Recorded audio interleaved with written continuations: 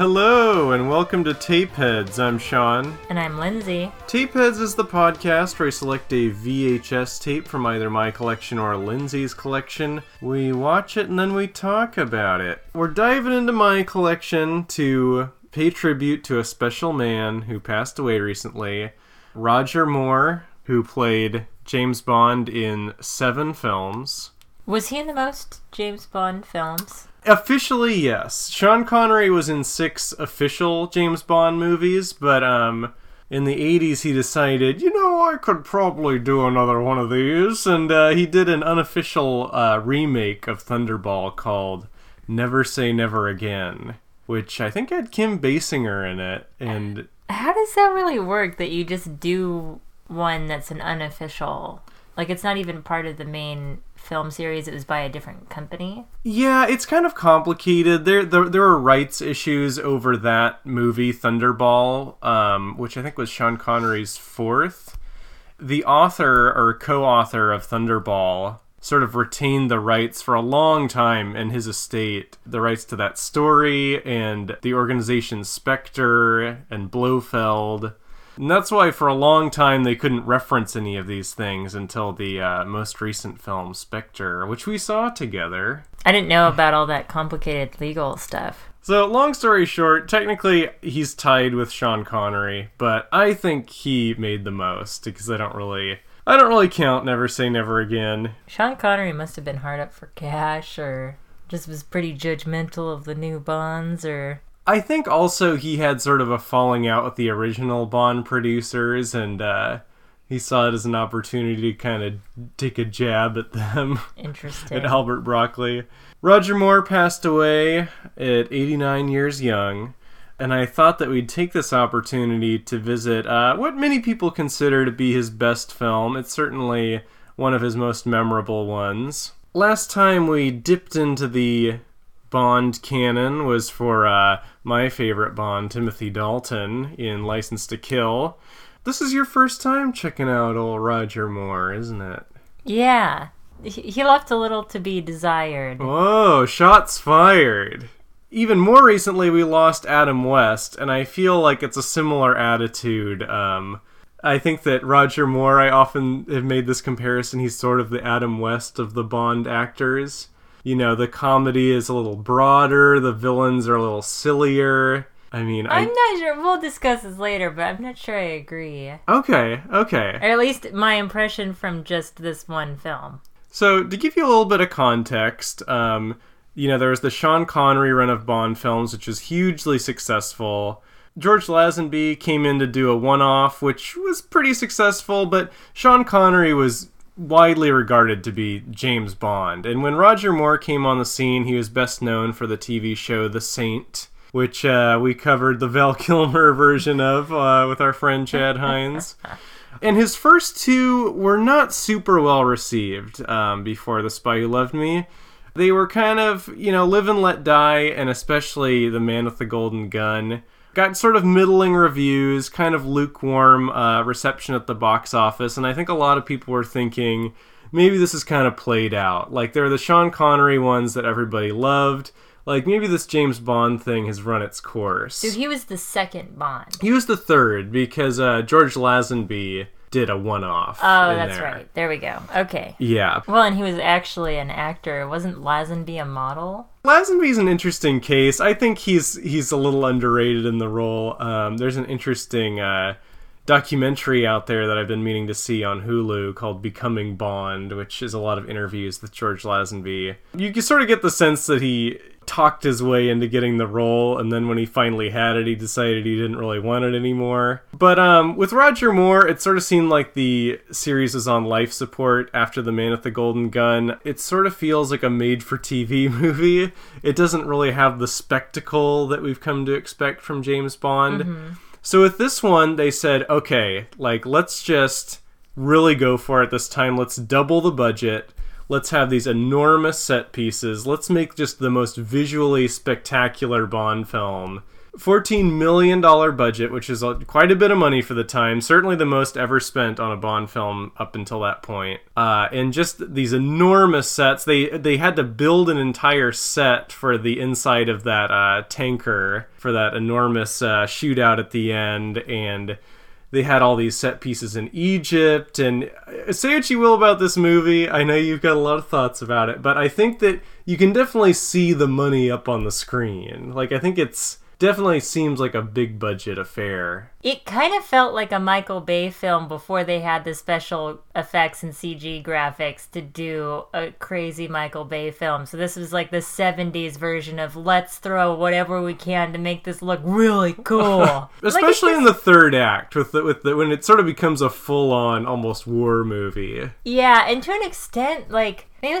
it was more than 2 hours. It's 2 hours and 8 minutes. Mm-hmm. And there was a lot of stuff going on where it was just clearly extended so they could fit in this other thing that they spent a ton of money on to make it look cool. This is actually a shorter film than License to Kill, but I do notice with some of these 70s era Bond films, you can really feel the length. You know, especially in scenes of exposition when they're talking about how the submarine tracking works and, you know, there's a lot of British men of a certain age kind of, going through all this technical exposition. It does feel a little long in the tooth and a little dated, I will say. The clothes alone were really interesting.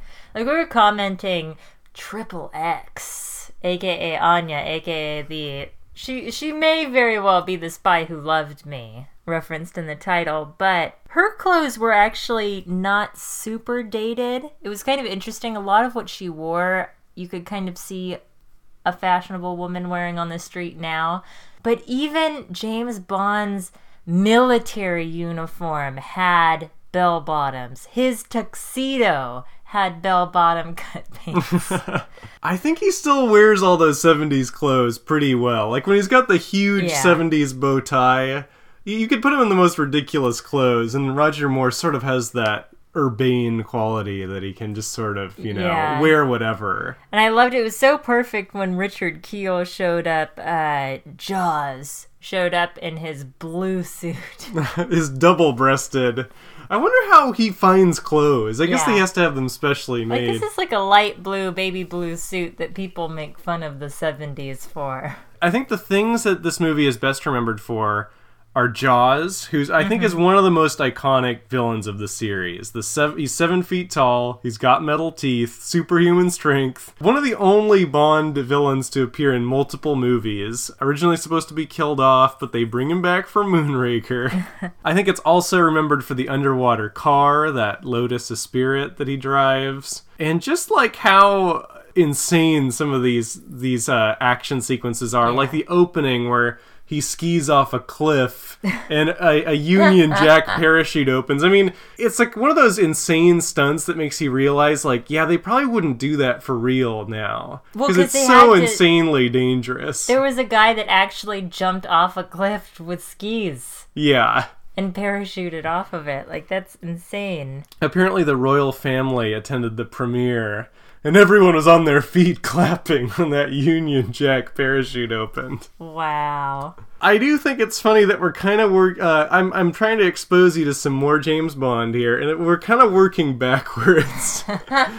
Because I guess you grew up with Pierce Brosnan as Bond. Yes. You saw a couple of those. I saw all of the Brosnan ones until the movie he did with Halle Berry. Die Another Day. Yeah. That's an okay one to skip. That's my least favorite in the series.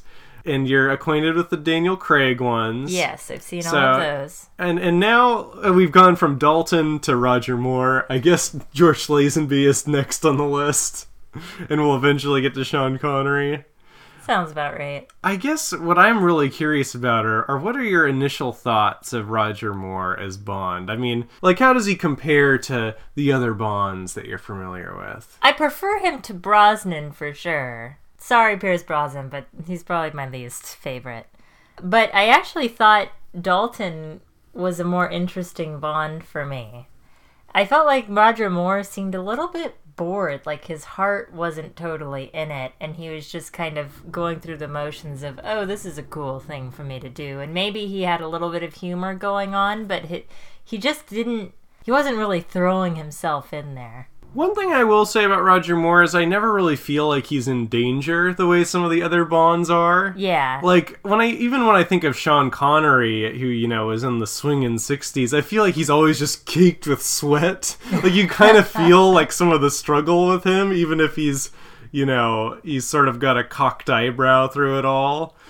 Yeah, for Moore, it seemed fairly effortless. Like, oh yeah, I just gotta kill another guy right now. I think his Bond is very suave, sort of devil-may-care, sort of shamelessly imperialist as he, you know, trounces through Egypt in his three-piece tuxedo. Everybody's acting as if they still owned Egypt as well, not owned, but they still had Egypt as an English colony. Mm-hmm.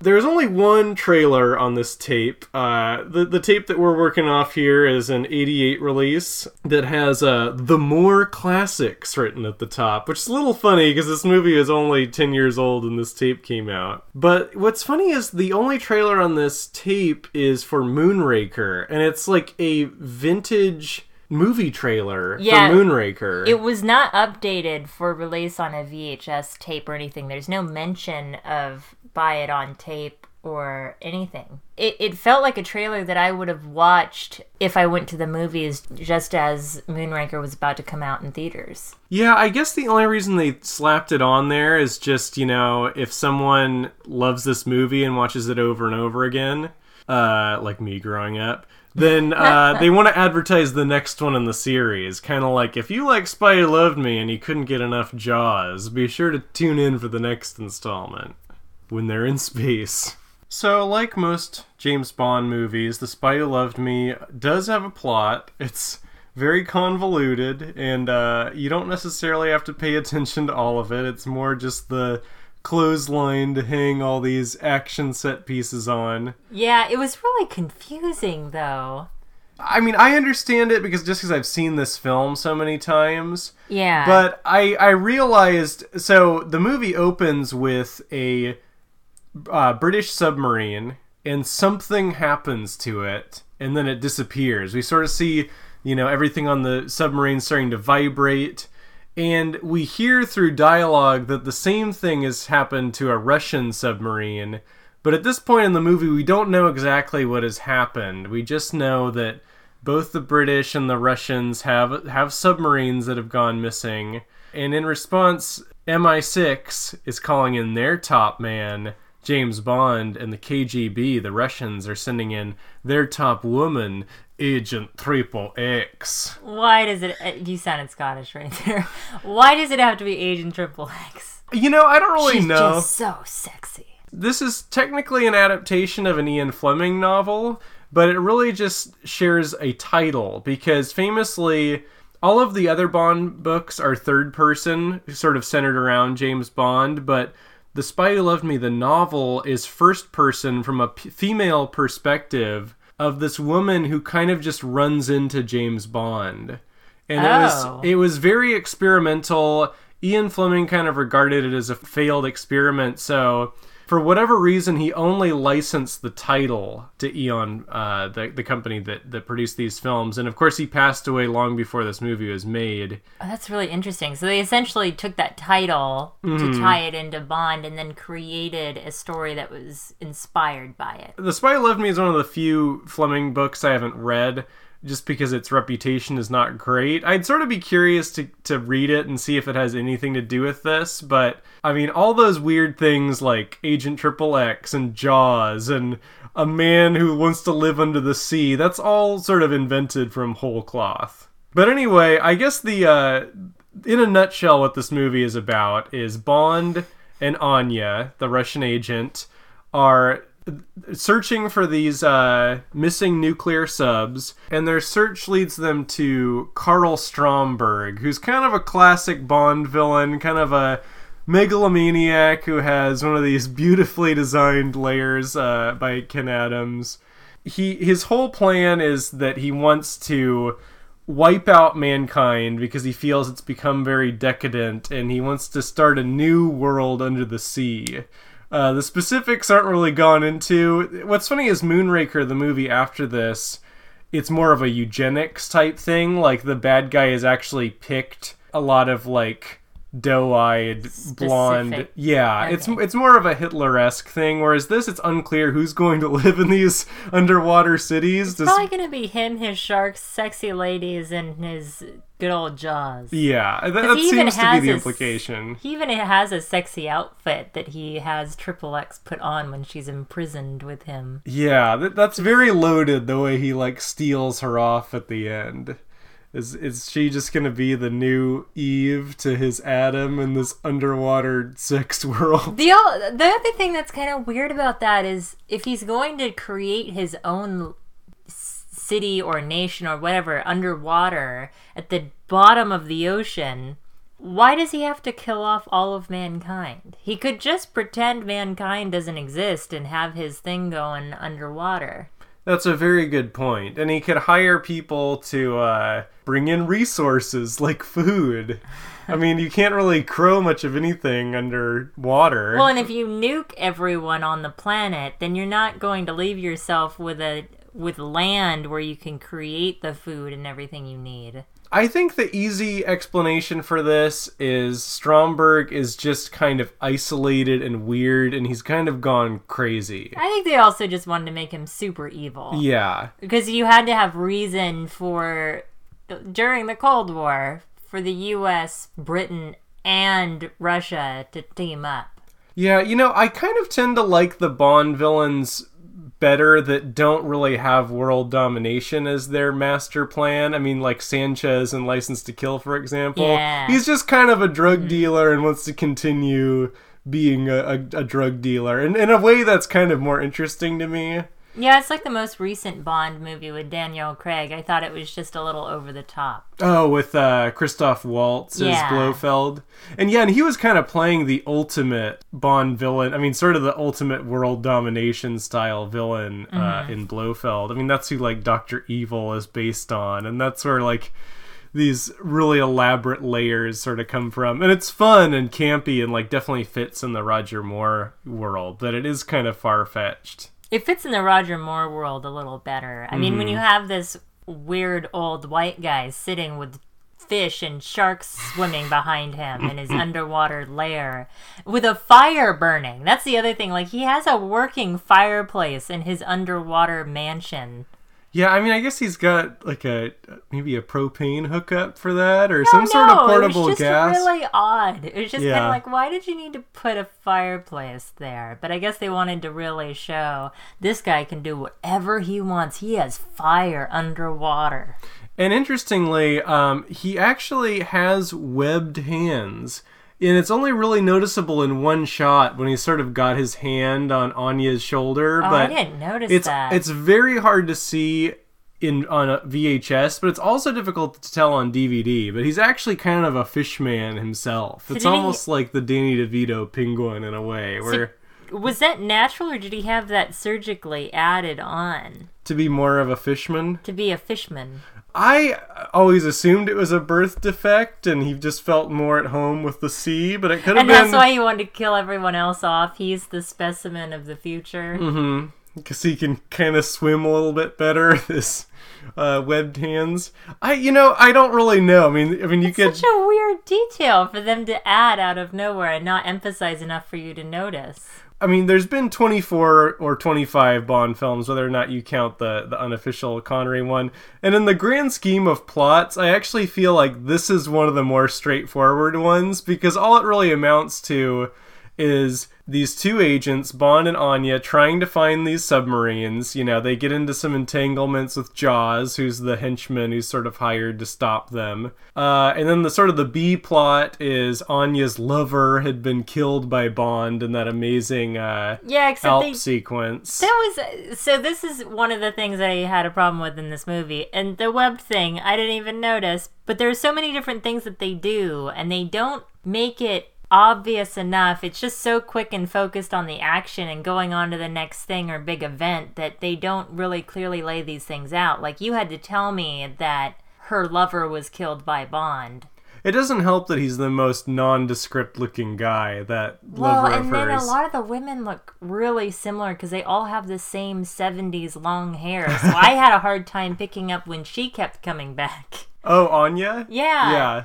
For the first section of the movie through Egypt, I was occasionally thinking, it was until she was in that gown, I think, that I wasn't sure if she was, it seemed like a new woman that was being introduced. Yeah, I think I just have the advantage of having seen this so many times. Like when the head of the KGB shows up, who's another really nondescript looking white guy, I'm able to say, oh, yeah, that's General Gogol. He's the M of the KGB. Well, and late in the movie, when he shows up again, he's not even wearing a really obvious KGB or Russian outfit. So, and then he's standing there with two other elderly white men with white hair. And they all look the same. Everyone in this movie kind of looks the same except Jaws. You can tell Jaws apart from everyone else. Yeah, Jaws stands out. And he's a Fresnan Jaws. From Fresno, California. Yes, so my neck of the woods. I actually got to briefly meet Richard Kiel before he passed away. He had a little booth at the San Francisco Comic-Con, WonderCon, and he was selling his merch. Unfortunately, I didn't buy any merch from him, but I did walk up and shake his hand and let him know that I thought he was a great Bond villain. And you said he seemed a little pissed off. He seemed a little I mean, he didn't want to be there, It was towards the end of his career. He was mostly retired. Yeah. I bet he sort of had some other business ventures in the Fresno area. He's probably also wondering how big of a fan you were if you weren't buying his autograph. Yeah, I don't know. I'm not really big on buying things and having them signed, but I wanted to shake his hand, and it is a massive hand as we see in this movie. Oh my god. During that fight on the train where he's hiding in Anya's closet and his mitt is just on Roger Moore's throat. It's like a baseball glove on his throat. It's huge. The other thing that was really weird about Jaws is he has these stainless steel teeth that look really uncomfortable, but he uses them to rip out people's, the jugular from people's necks, I guess. But he does it in a way that it seems like a vampire bite, so at first I thought he was going to drink their blood.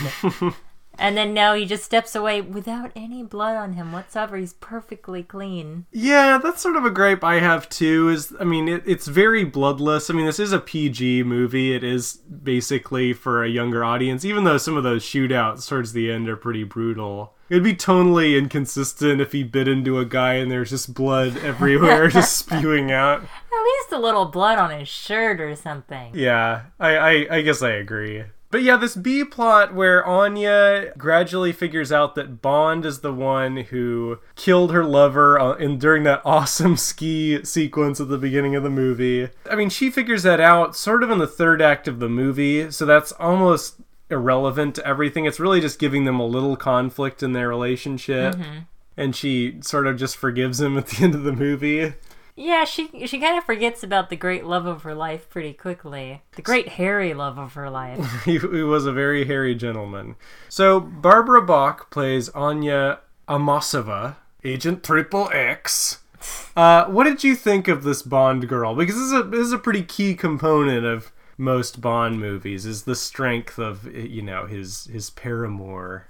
I actually liked her in the film. I thought she was good. She was strong, she held her own, although they made a lot of women can't drive jokes, which got old because it just kept repeating over the course of this one scene, and it's just like, we got it, Bond. You made fun of her. She can't drive. Although she seems to be doing pretty well considering she's up against this human giant that's able to rip out huge parts of the van. Who can rip off parts of the van and she's slamming on the gas to go in reverse.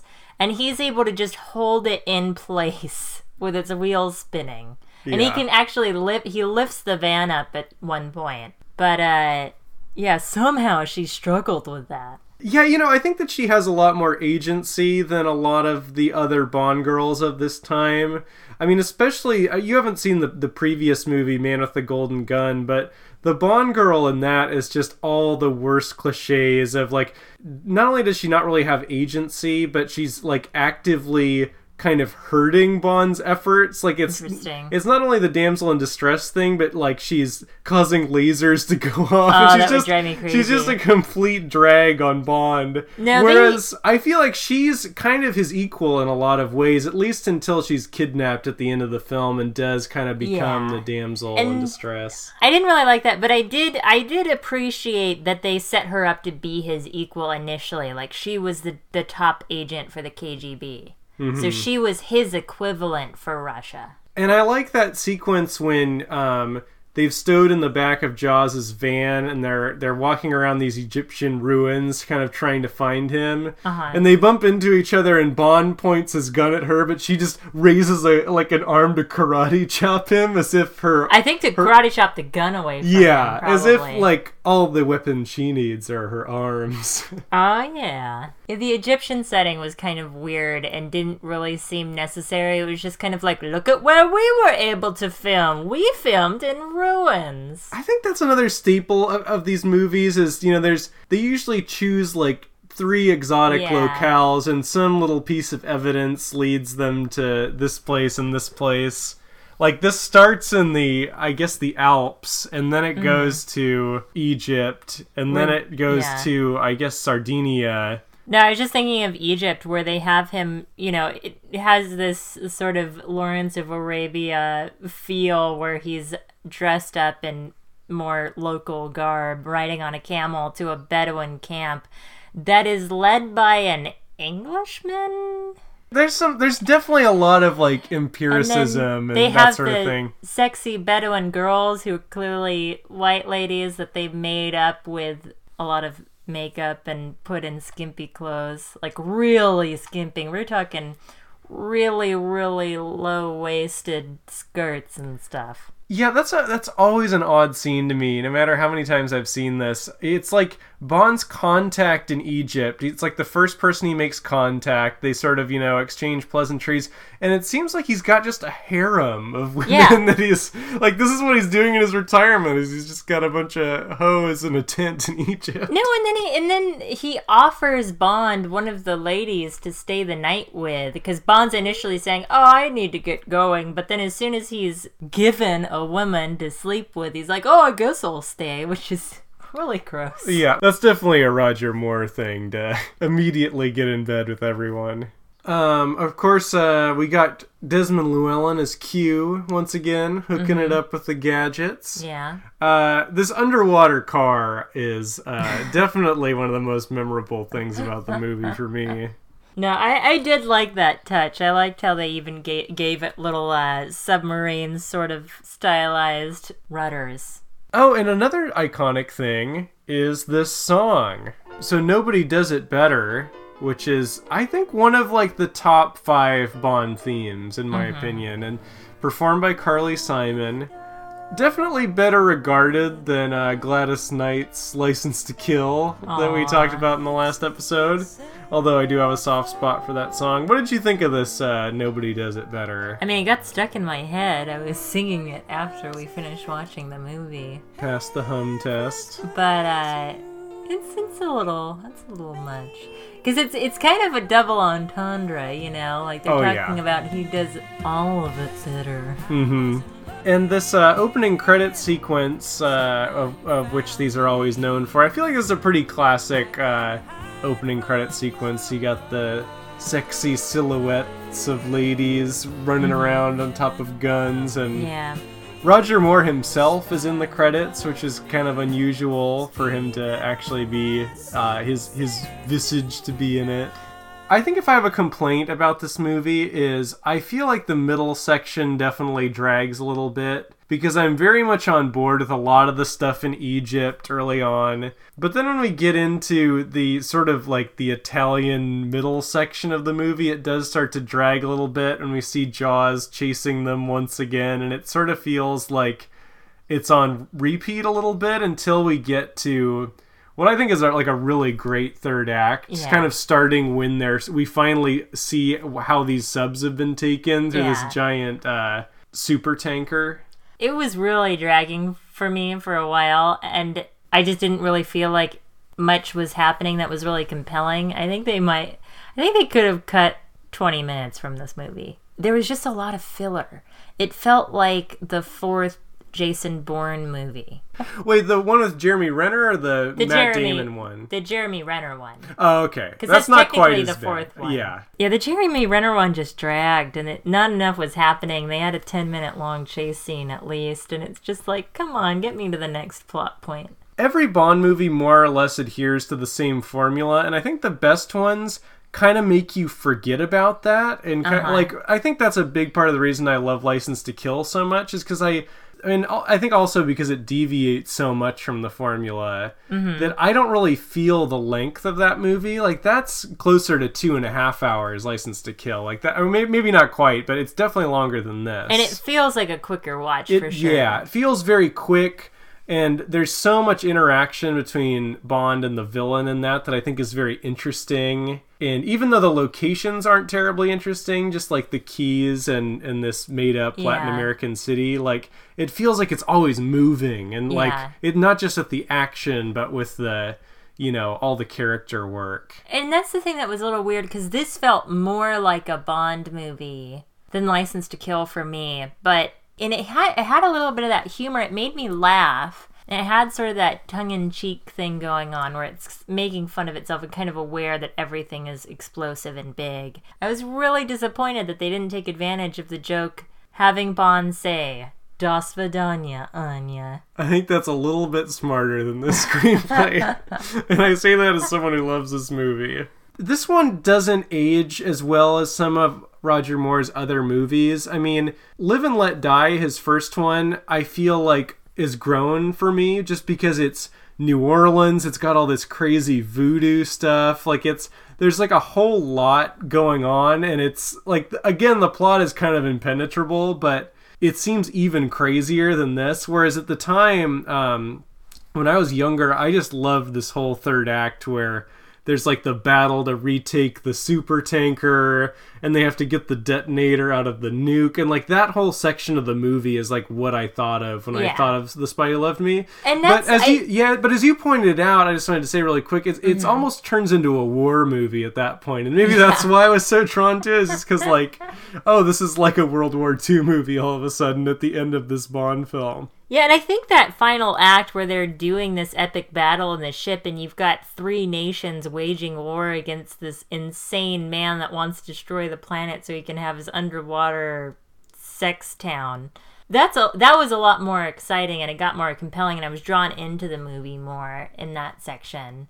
Which is kind of a bummer, because that's the part where Anya sort of disappears a little bit. But yeah, the military thing was kind of surprising, because I didn't remember, maybe because I'm most familiar with the more recent Daniel Craig movies. I had forgotten that there was this Navy connection for Bond, and that he was actually a military man. And so it kind of threw me off seeing him in this military mode acting like a Navy commander. It's never a big deal, except in this one it definitely is, because it's such a like nautical, like ocean-themed movie. And then, no, when they take apart the nuclear warhead so that they can have a detonator to blow up this multi-inch thick metal barrier between them and the sort of command center of the ship where they can redirect the nuclear warheads that are going to go out and destroy half the planet. Bond has to himself figure out how to take this detonator out of a nuclear warhead without setting it off, and it ends up that he's essentially playing a game of Operation.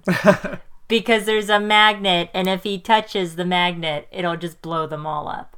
You know, the nuke stuff in this movie is really bizarre, too. Like, I even remember as a kid thinking it was kind of insane that once they gain access to this control room, you would think they'd just radio to the submarines like, hey, the evil plan's called off, just report back.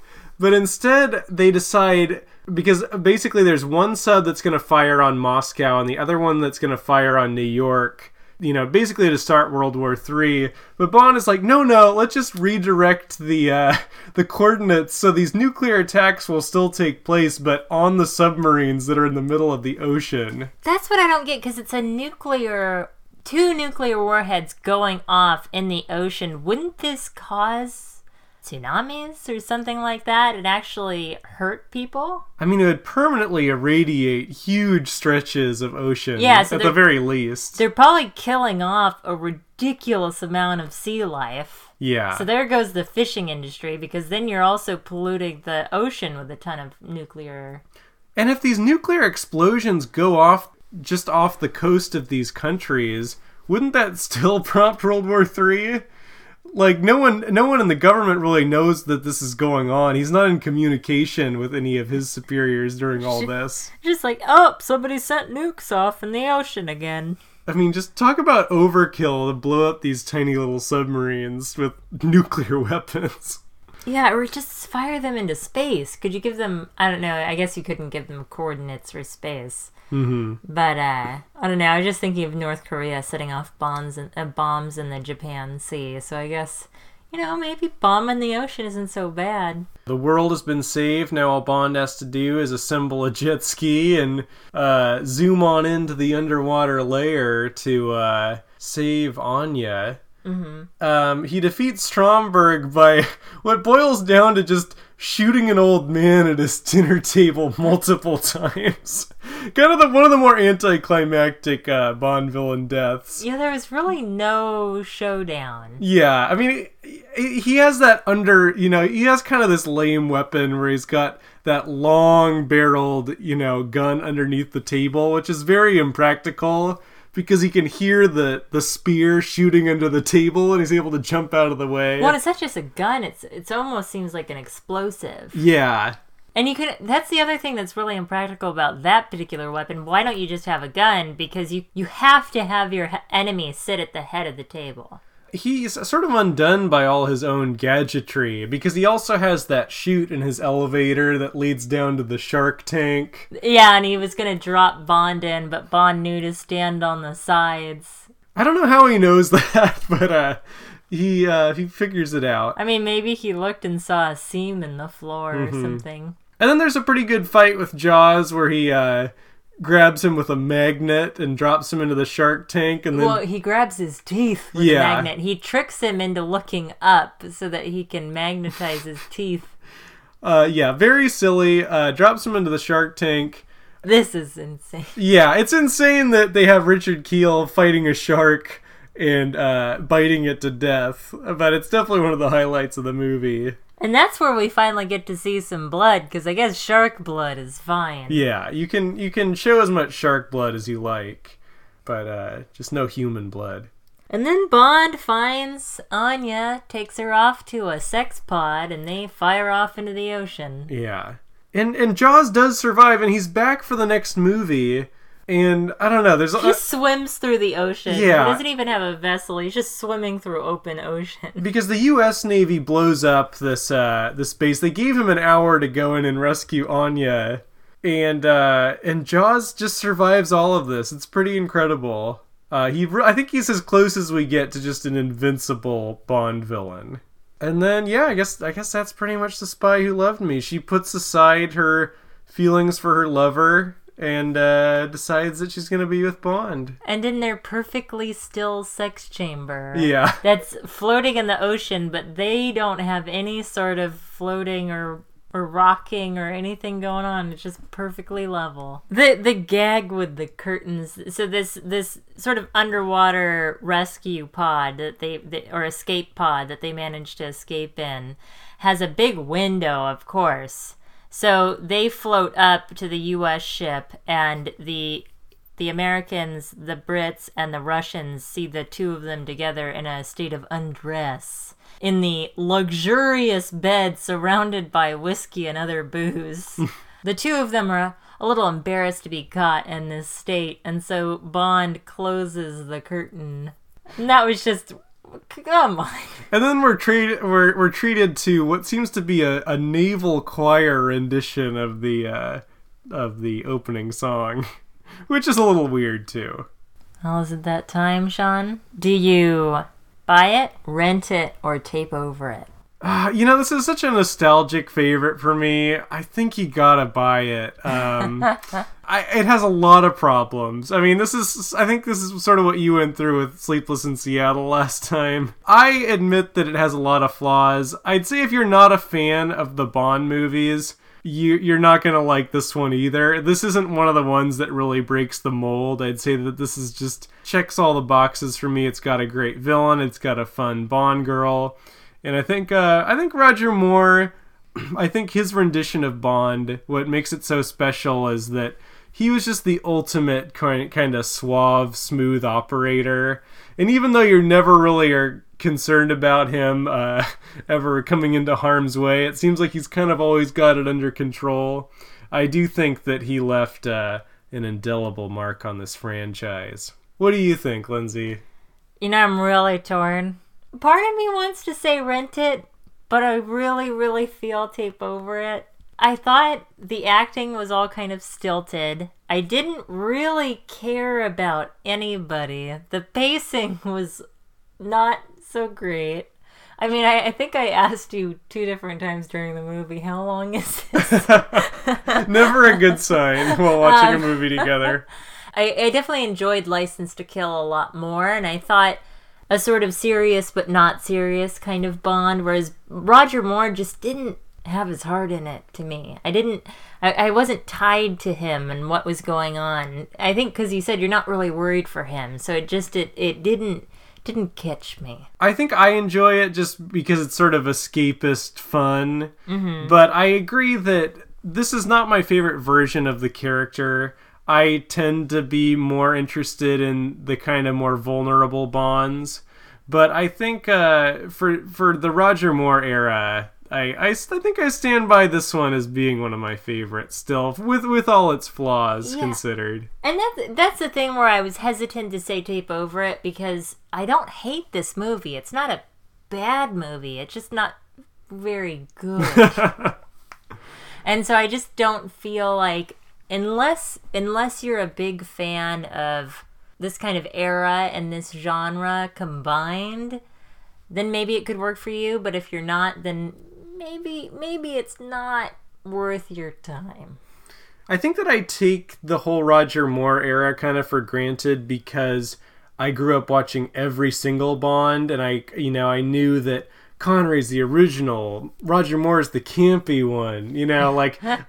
There's sort of like one-liners for everyone who played the character. If you definitely have a taste for the harder-edged, Daniel Craig, or maybe not even so much harder-edged, but just more complex and more, there's more of a humanity to Craig, and especially Dalton, in my opinion. Yeah, I just don't feel like Moore's Bond is very developed, and that's a little bit disappointing. I don't really understand him. And I feel like I might have even connected with it more if it were campier. But if they had done more to make it kind of insane. Well, he made some of those too. Maybe someday you'll have to give Roger Moore another shot in one of his more insane efforts. The next one, Moonraker, is pretty crazy. I actually think that Octopussy might be his craziest one. Because he dresses up like a clown at one point. He dresses up like a gorilla in another scene. That's what I want to see. Maybe that's what I should have picked. Maybe The Spy Who Loved Me is just a little too middle of the road. It's funny. I think it was a little too serious. Yeah.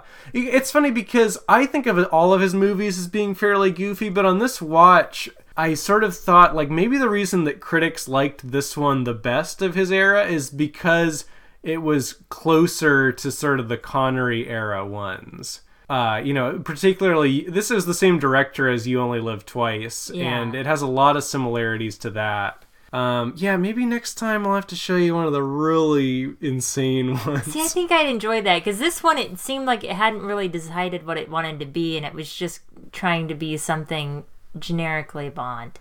Yeah, there's a scene in Octopussy where he literally swings in on a rope doing the Tarzan yodel. So I didn't hate it. It's not terrible. It made me laugh a couple times. Well, I'm actually glad that I said buy it and you said tape over it, because this has actually never happened on the show. Are we sure it's never happened? I'm sure. We've done a rent it and a tape over it. We've I think- never been on extreme opposites before, which I think Well- is good for the show. I think we've been on extreme opposites before, and then I've just been too nice to say tape over it when the other person said buy it. I don't think we need to be nice. I think that this is good, and I've got a better idea of where to take you on our next journey into Bondland. Maybe something a little bit kookier. Oh I'll wow! have to think about it. But that's far off in the future. Let's turn to more current business, namely one episode 52, in which we're switching back over to Lindsay's collection. Lindsay, do you know what we're going to be watching next time? No. Do you want to go look at the wall of VHS tapes to decide? Yes. Let's take a quick break.